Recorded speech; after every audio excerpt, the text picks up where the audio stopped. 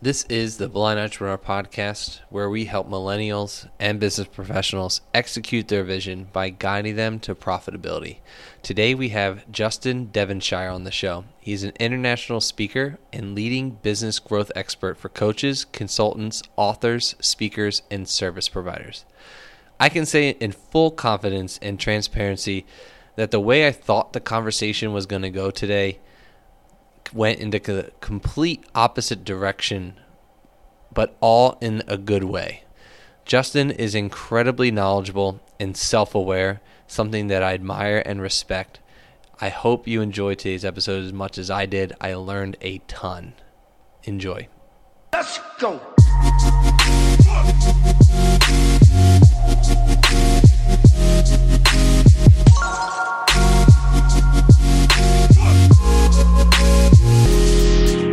Hey, Justin, welcome to the show. Hey, Jonathan. Good to be here. Awesome, man. So before we get into the heavy-hitting questions about business and entrepreneurship, we have to talk about the important stuff. Being from the UK, now moving all the way to Cyprus, I have to ask the question. So imagine you just had the absolute best day of your life. Where are you going to eat, and what are you going to order to make your day complete? Oh, that's easy. There's a place here in Cyprus, and it is called it's a steakhouse. It's called the Columbia Steakhouse. It's a pretty high-end place, but they do the best steak sushi you'll ever find. So it's 80 pieces of sushi. Me and my friend usually share it with some USDA organic grass-fed beef. That's the meal for me. Done. Nice, not bad. So what is steak sushi? Is that what you said? Steak sushi? Yeah. So like, do they? Yeah, they do. So the steakhouse, they do the piece of sushi and they put the warm steak right into it. Interesting. That sounds pretty damn good. I'm not gonna lie. So the first real question of the podcast is, tell me about a time that you felt lost or blind in business, and how did you overcome the obstacles? Great. So, for me, the biggest sticking point in business, in growing a fitness business at the time was when a lot of the time when if you're the specialist or you're the technician doing the skill that the business revolves around, it can be very easy to block yourself in, and you do all the work, you take on. Because you're hustling for all the leads, you're the one selling the product, you're the one delivering the product sometimes, and if you're in that position like I was, you can get stuck inside that, and before you know it, you created a business to get more freedom, but it actually turned out just a rat race, and created your own. So that's where I was, and I was stuck then because I had a great program, had great products and services. I knew that because people were coming back. I was making a fairly decent income. People were telling me how great it was, clients getting results. But the sticking point, the blind spot was then, okay, how do I, more people need this service, but how can I scale up to 1,000 customers or 10,000 customers if I'm the one doing all the work? And I think a lot of what I call solopreneurs in this aspect get this self-sabotaging thing where they feel like the more money they make, the less freedom they keep. And that keeps us stuck a lot of the time. So that was my blind spot of like, how do I grow but not destroy my life in the process when I'm busy working 16-hour days as it is? Mm-hmm. And that question got answered for me by the universe, you could say, when my mother, at the time, who was back in the UK, I'd moved out to Cyprus at this point, and my mother back in the UK had been diagnosed with a brain tumor. So I got the call one day from the family saying like, hey, your mum's ill. She's going to go in for emergency surgery this week. Can you come home? And that was it. I didn't think about anything. I just had to pack my bags, told my clients, that's it for now. I'll see what happens. Flew back to the UK. And that's when I realized a few weeks later that I never really had a business. It was only a job. Unfortunately, my mother got better. She got back on her feet. She recovered. But I stayed back in the UK for several months, about a year or so, to help her get back on her feet. And that's when I decided to come back to Cyprus and try this business thing again. But my mindset was different now. And from now, I'd gone from that obsession of having to do it all myself, ego telling you that you have to do it all. Now I had a different mindset, which was that like a fear of doing it myself. And I had a old mindset that my income would never again rely all on me. And that's when I changed things and started to grow real business then. So the idea of the aspect of like being in your own head and having that egocentric mentality is something that I think about on the regular. Other than the exact moment of what you thought of changing that mindset, like how long did it take you to change that way of thinking? And was that relatively difficult for you to change, or is it still kind of happening as we speak today? That's a good question, because I've got a background in a lot of neuroscience and behavior change psychology, so I know the specifics of it. And there are the couple of ways you can change the pathways in your brain. It's either through low intensity but frequent repetition of something, or it's through instantaneous, high intensity emotional change, right? So for me, it was the high impact emotional change where 1 minute I've got to do it all myself. The next minute it's like I cannot do this myself.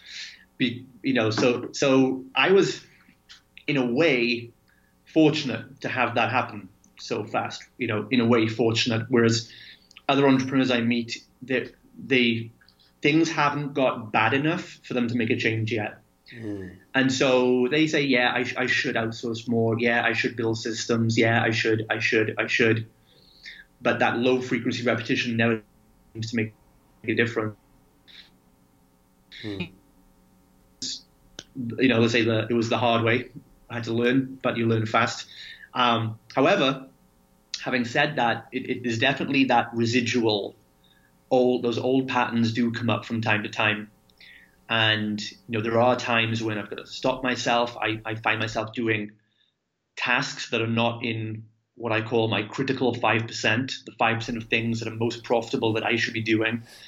And I find myself, making up a graphic for a blog post or making up a PayPal link for when it's like, no, I've got team members or people can do this for me. So that residual egocentricness comes back sometimes, but you've just got to learn to be aware of it, to kind of catch your own hand in the cookie jar when it comes up, slap your hand away and say, no, let's get back on track for systems, automation, so that you can focus on leading the company and leading the vision and leading the team. Because one thing I've learned as well, which is pretty cool, is that every hour you spend doing a technical task, you've basically robbed your team member of 1 hour of mastery they could have gained from that. So I kind of just train myself to look at it that way now, that what am I taking from somebody else here in the company? I mean, I think I've been obsessed with that ideology of what you just described, training your body, training your mind. What type of people do you think, or what will it take in order for an individual to achieve the ultimate success? Being that you're in the neurology and the neuroscience type of studied at one point, do you think this is for the common folk, or do you think everybody can do it as long as they train themselves and might have that proper experience? Yeah, I think we've all got our brains all work the same way. So I think it's a case of most people don't get there because they don't really have a goal or they haven't defined success for them. Most of us are, and I've done this in the past too, we are taking somebody else's model of success and then judging ourselves if we don't get it, So it's like, the first thing most entrepreneurs say to me when it comes to a revenue goal is, I want to make 10K a month. And I'm like, that's interesting because that's what everybody says. Why not 7K or 8.5K or 12? There's like the benchmarks, like the 6-figure and 7-figure things, which we use as convenient benchmarks. But a lot of people only look at the money and they don't actually look at what they really want for their life. So they don't define what success means a lot of the time. Mm-hmm. And then they don't actually attempt to change their behaviors day to day or the strategies they use, because a lot of people get caught up in the hamster wheel of doing all these tasks.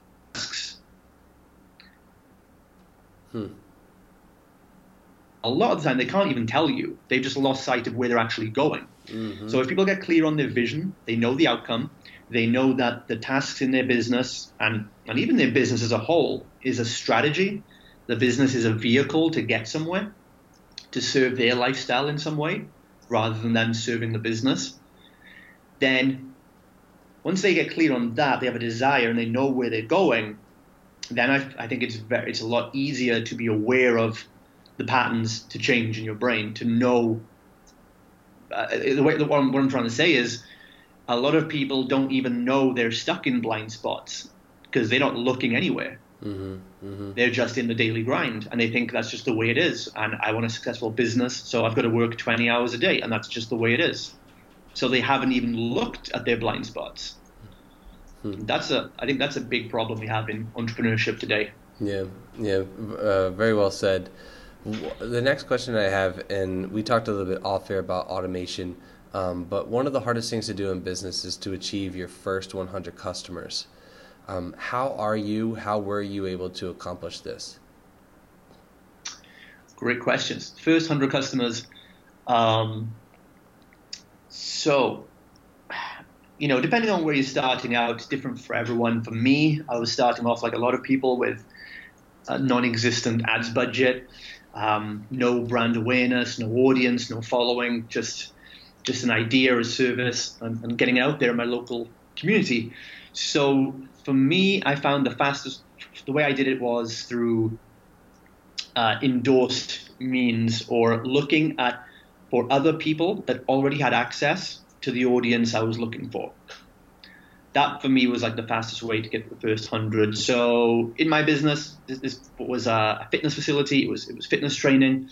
So what I did then is I reached out to all the local salons in the area, schools, coffee shops, restaurants, perfume shops, clothes shops, anywhere where my target demographic of 25 to 50-year-old females would be.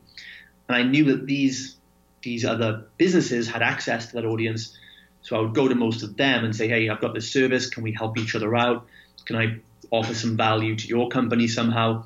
And I would just barter for anything I could give them, whether it was some expertise in marketing or business, or if it was the promise to bring customers to them, or even just the promise to say I'll give out their business cards and leaflets. Any leverage I find that would help, I do in return for them putting out like a shout out or a promotion to send people my way. And that was pretty much how I got my first, I think I got the first kind of 50 or 60 customers that way. And then I switched over to a lot more paid advertising as soon as I had the budget for that. But to get the ball rolling, it was definitely referrals, endorsed advertising, finding people, because you need a list, right? You need an audience of people. So the fastest way for me was finding people that already had that list. And then if I couldn't trade money for it, what value could I find to trade for it? Was there anything that you would have done differently, given the position that you are now, about your initial process of how to obtain your customers? Yes. Yeah, a lot of things I would have done differently. I would have, I back then I believed, like a lot of people told me that you should always start with organic marketing and you should get your first few customers organically and all this kind of thing. Now I don't agree with that, because the way paid advertising is online, how cheap and targeted and accessible it is today. What I would have done differently now, and what I advise new businesses now, is start building your own audience, because you can start building an audience of hundreds of people for like $5 a day with Facebook ads, or maybe a bit more on Google and YouTube. But audience building is a lot more accessible and cheaper today. And I would have made a sacrifice somewhere to afford $5-10 a day. and I would have put that out there because I realized I was like hustling, 5 hours a day on Facebook, posting in different groups and comments and things like that. If I just put $5 on Facebook, Facebook could have sent my content to 3,000 people, and that $5 would have gone a lot further than I could do in hours on my own. Mm-hmm. So I would say to people, get that automated lead gen right from the start, even if it's tiny. It just gets you out there. You will start pulling in a very small audience, and then you can support that with your organic outreach. But over time, when that compounds, in 3 to 6 months, you'll have an audience without realizing it. So I guess once you obtain it, and I think those strategies are really good. Once you obtain that list, once you obtain that base, how did you find it relatively easy, or was it difficult to then convert them into the next part of the funnel, so to speak? I would say it's simple. It wasn't easy for me because I took a while to get my head around all this stuff. But there's two things I think you need. One is immediate, and one is long term. And the immediate thing is, and this is nothing new, but the irresistible offer. A lot of businesses are too quick to just sell the back end product. Like, hey, join my membership, buy my big product, invest in this big service, right? Rather than having, I think we're at the age now in most industries where there's so much competition, we need to stand out with more of a front end trial based service or product, or like a low barrier offer to get in. So I think it's having a really irresistible low barrier offer, which is to test drive your services, having your audience lead to that point first of all, because we're starting off. You haven't got amazing sales skills. You're not an amazing copywriter. I think that having good copywriting and sales skills only compensate for a poor offer. If you get better at putting an offer together, you don't need all the sales and the NLP tactics and things like that, right? And I suck at sales. Like I really can't do it. So I instead was thought like how can I make an offer so good for people to try out my service that like they just literally can't say no. They'd feel stupid saying no to this, right? And in the end, in one of our gyms, we did this. We had a 6-week challenge where if they completed the 6-week challenge and lost like about 10 to 15 pounds, we'd actually pay their money back. Right? So it's like, you get in shape and we'll pay you for it. Right? And that took off like crazy when we built that. So that's the first thing, is having that front end offer. You've got to have that there because you can have a list, you can have a following, but if there's no way to lead them, only to a very awkward sales conversation, that's not going to work. The other thing you need then is just time and persistence. And I built like a 6-figure consultancy online, a business consultancy later, through my Facebook profile. But it was through posting content like every single day for a year and a half. And people ask me like, hey, Justin, how do you make a 6-figure consultancy from Facebook? And I'm like, oh, it's simple. It's just 2 steps. It's like post every day, amazing content, and then wait a year and a half.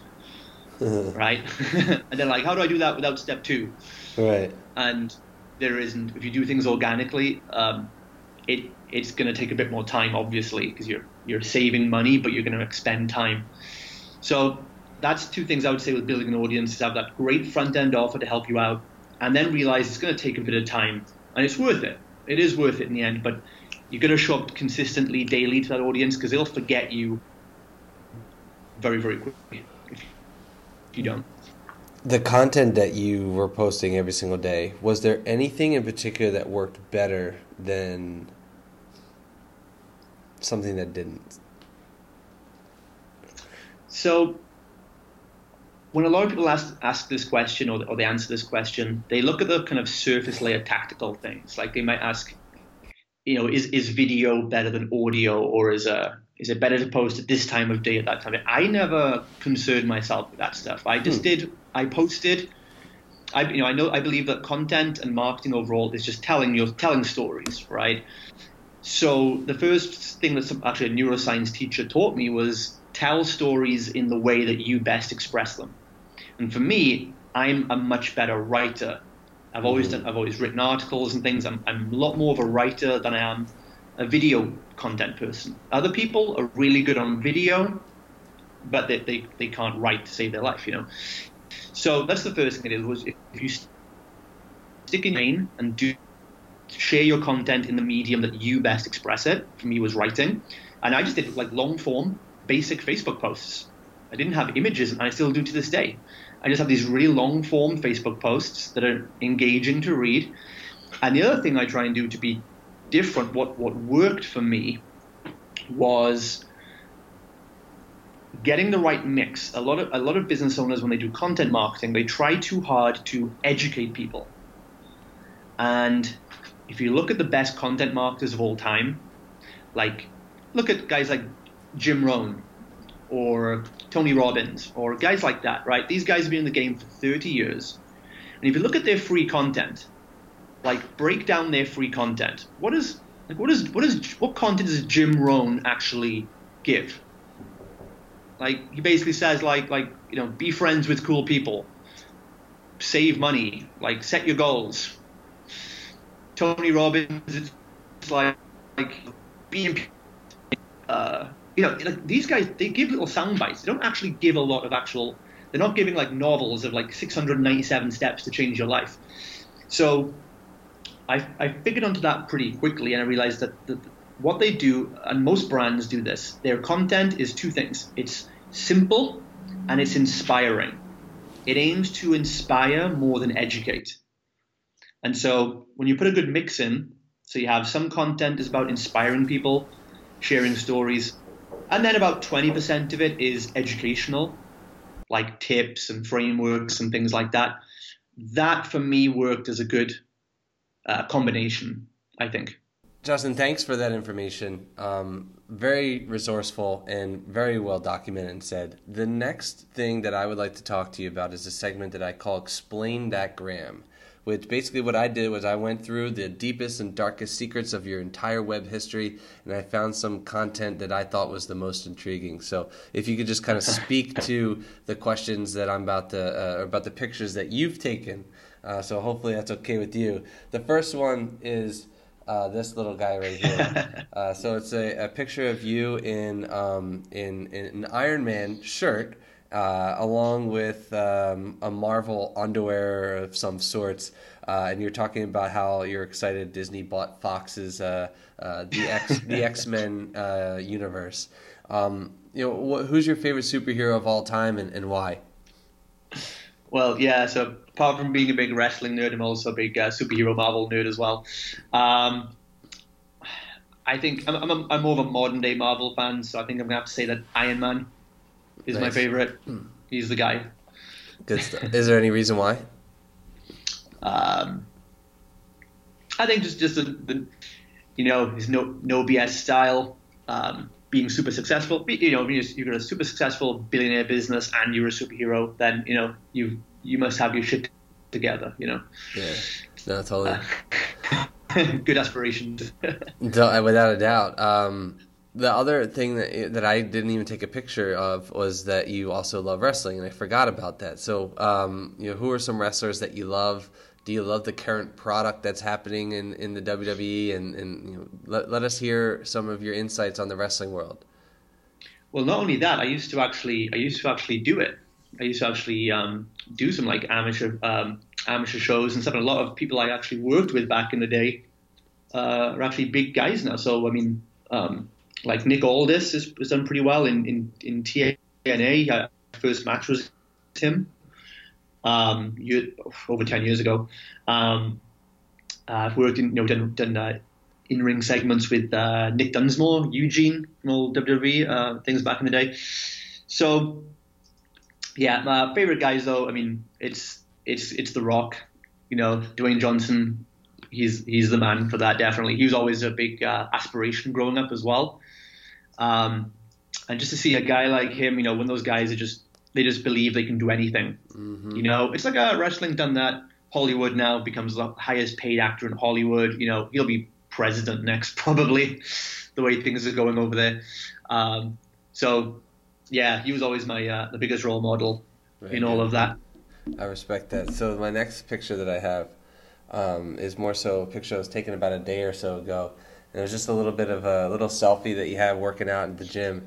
What is it about just being mentally and physically fit that allows you to become a better person and a better human being? Oh, so much. It's a great question. It's, every top entrepreneur like Richard Branson will say the key to success is training first thing in the morning. For me, it's not about a certain level of fitness. It's not like lifting X amount of weight is going to help you in business or having a certain endurance. It's more for me about the fact that when you start your day like that, it's first, there's a lot of scientific backing on it, that it's you release certain chemicals in your body when you exercise. You sweat first thing.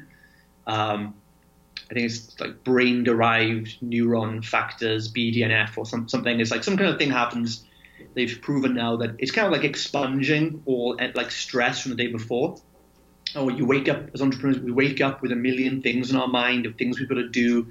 And if you start the day in a reactive mode, you just put bad energy into everything. Mm-hmm. So by starting, I've got a ritual in the mornings where there's no social media for the first 60 minutes, no emails, no work stuff. It's just wake up, journal my thoughts, good breakfast, get to the gym. I then go and sit in the sauna for 10 minutes in silence just to gather my thoughts. And what that process does, it helps you be present, helps us remember we have life outside of business as well, mm-hmm. to put things in perspective.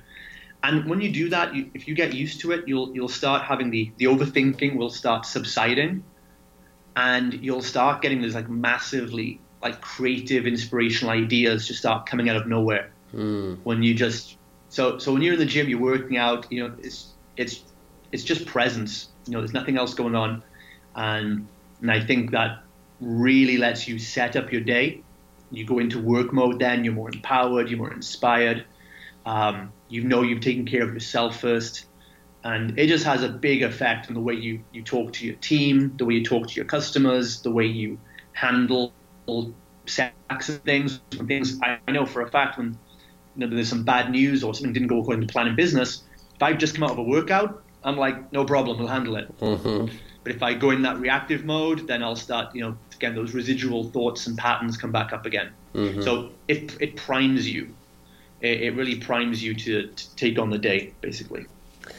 This is a picture of your thought process, and if this is what is inside your brain right now, I implore and applaud, because your brain is so organized. Is this how you think? Is this how you operate? Is this how you get your mind and your ideas out? That was a snapshot of a new org chart I made up that is now online. Thank goodness it's online. And this is just something I teach entrepreneurs, put an org chart together, an organizational chart, because when you're stuck in the day-to-day of things, the first step to clarity and freedom is to look at the 30,000 view of your business and say, you're going to disidentify from the tasks, because we think that we are the business. The first step is to say, no, for the business to succeed, a number of functions have to happen. You might have to do them, you might not have to, but a number of functions have to happen. So if we break down what are all the tasks that have to happen, then you can look at all those things. If you're doing 50 things a day in the business, you can then look at those tasks first of all, then we can organize them. Then we can put them into departments, which are marketing tasks, which are sales, which are fulfillment. And then you can start the process of outsourcing them. But you've got to disidentify and get them from your brain onto paper first of all and say, this is what's happening now. Which parts of this can I start moving out of? Mm-hmm. And that's what we do. And because entrepreneurs I teach this to, they say, well, I don't need an organizational chart yet. It's like, when the company is this big, then we'll get organized. And I'm like, well, no, it's when you get organized, then the company can get that big. Mm-hmm, so that's what that image is all about. Yeah, amen to that. My final question is, the blind entrepreneur is defined as a person who is temporarily lost or blind in business. You said that you advise startups and a lot of businesses on organization, sales, etc. To those individuals that are stuck in business, what are 3 pieces of advice that you would give to a fellow entrepreneur? So number one is going to be something that's not thought of enough is, why are you in business? What do you want the business to do for you? Because most people get into business as a replacement job. So your business can either be as a job, it can serve as a replacement to work rather than work for someone else, that's fine. Or it can become an investment vehicle or an asset that works for you and produces a lifestyle of time, income, and freedom for you. And whichever one you want there's no judgment, it's totally fine. But you've got to know which one you want, because to get there takes a different strategy. So first is to know why you're doing this. And for most people, they want freedom. For most people, they want wealth, freedom, impact, and they want the business to work for them. So that's the first thing, is awareness of that. The second piece of advice is then take that, have that vision of what you want your life to be like and what the business has to do to create that for you, and then translate that into specific quantifiable goals. So how many sales you're going to need, how many leads do you need to generate, how many clients need to be fulfilled, what team members you're going to need, when you're going to need them by. And again, a lot of entrepreneurs don't think of these things. They kind of think it's like, when I get there, I'll think about these things. And that's not the way to look at a business. That's you acting with the mindset that this is a job. But I would encourage you, if you decided you want an investment vehicle that funds a lifestyle for you, then the next step is to treat it like a real business and say, hey, it's just me right now. It's me and $100 in my pocket, but I'm going to make an org chart. I'm going to plot out what roles I need and when. I'm going to imagine that we're going to build a big company, a turnkey business. And if you start that way, you're going to build it a lot faster. So number one is know that goal, know what your life and business is going to look like. Number two is then put it into quantifiable tasks. And number three is then understand your critical to happen to get the business moving. You want to figure out which 5 of those are the tasks that you should be getting all your energy towards. The tasks that you are the best at and that you love the most. Anything else, you want to start outsourcing from day one or not doing at all. And that's where I'd say, again, don't drive yourself into the business by accumulating tasks. Know what is your superpower, the 3 or 4 things that will make it work for you, and then barter, beg, borrow, steal, whatever you need to do to get the help to fill out the rest of the blanks, like admin stuff or whatever. And you're just the business is gonna work better when everyone stays in the right lane. Well, Justin, you've given a ton of information, valuable information today. So thank you so much for that. You successfully completed the podcast. So I would like to give you the next 30 seconds to tell everybody about how they can learn more about you, be a part of your journey, follow you on social media, and potentially become a customer. Great, brilliant. So, if you are one of these people, like a solopreneur, you're burned out, overwhelmed, stressed out, you don't know how to take your business to high 6 or 7 figures without crushing yourself or sacrificing your life in the process, then that's what I kind of do. I put out loads of content. Best thing to do is go to my website, justindevonshire.com. If you actually want to find out, I have a video actually with 5 principles of how to escape that time for money trap and get more scalability. You can go to justindevonshire.com/freedom. Freedom? I think it is. Freedom, yeah. And there's like a 16-minute video on there, no opt-in or anything like that. The video will just play, and it walks through the 5 steps that I've taken entrepreneurs through, and hopefully that helps you. Otherwise, the blog is there. There's loads of freebies, and you can connect on Facebook. Search Justin Devonshire. I'm happy to chat to anyone and get to know you. Very cool. Good stuff. Well, thank you, Justin, so much for your time and for your knowledge. And thank you guys that are still watching, listening, and commenting, liking, subscribing, the whole nine. Don't forget to subscribe to the podcast on YouTube. Head over to theblindentrepreneur.com for more interviews. Being blind in business is temporary, and I hope after listening to the wisdom of Justin today, you're now able to see more clearly. Go out there and execute your vision, everybody. Have a good rest of your day.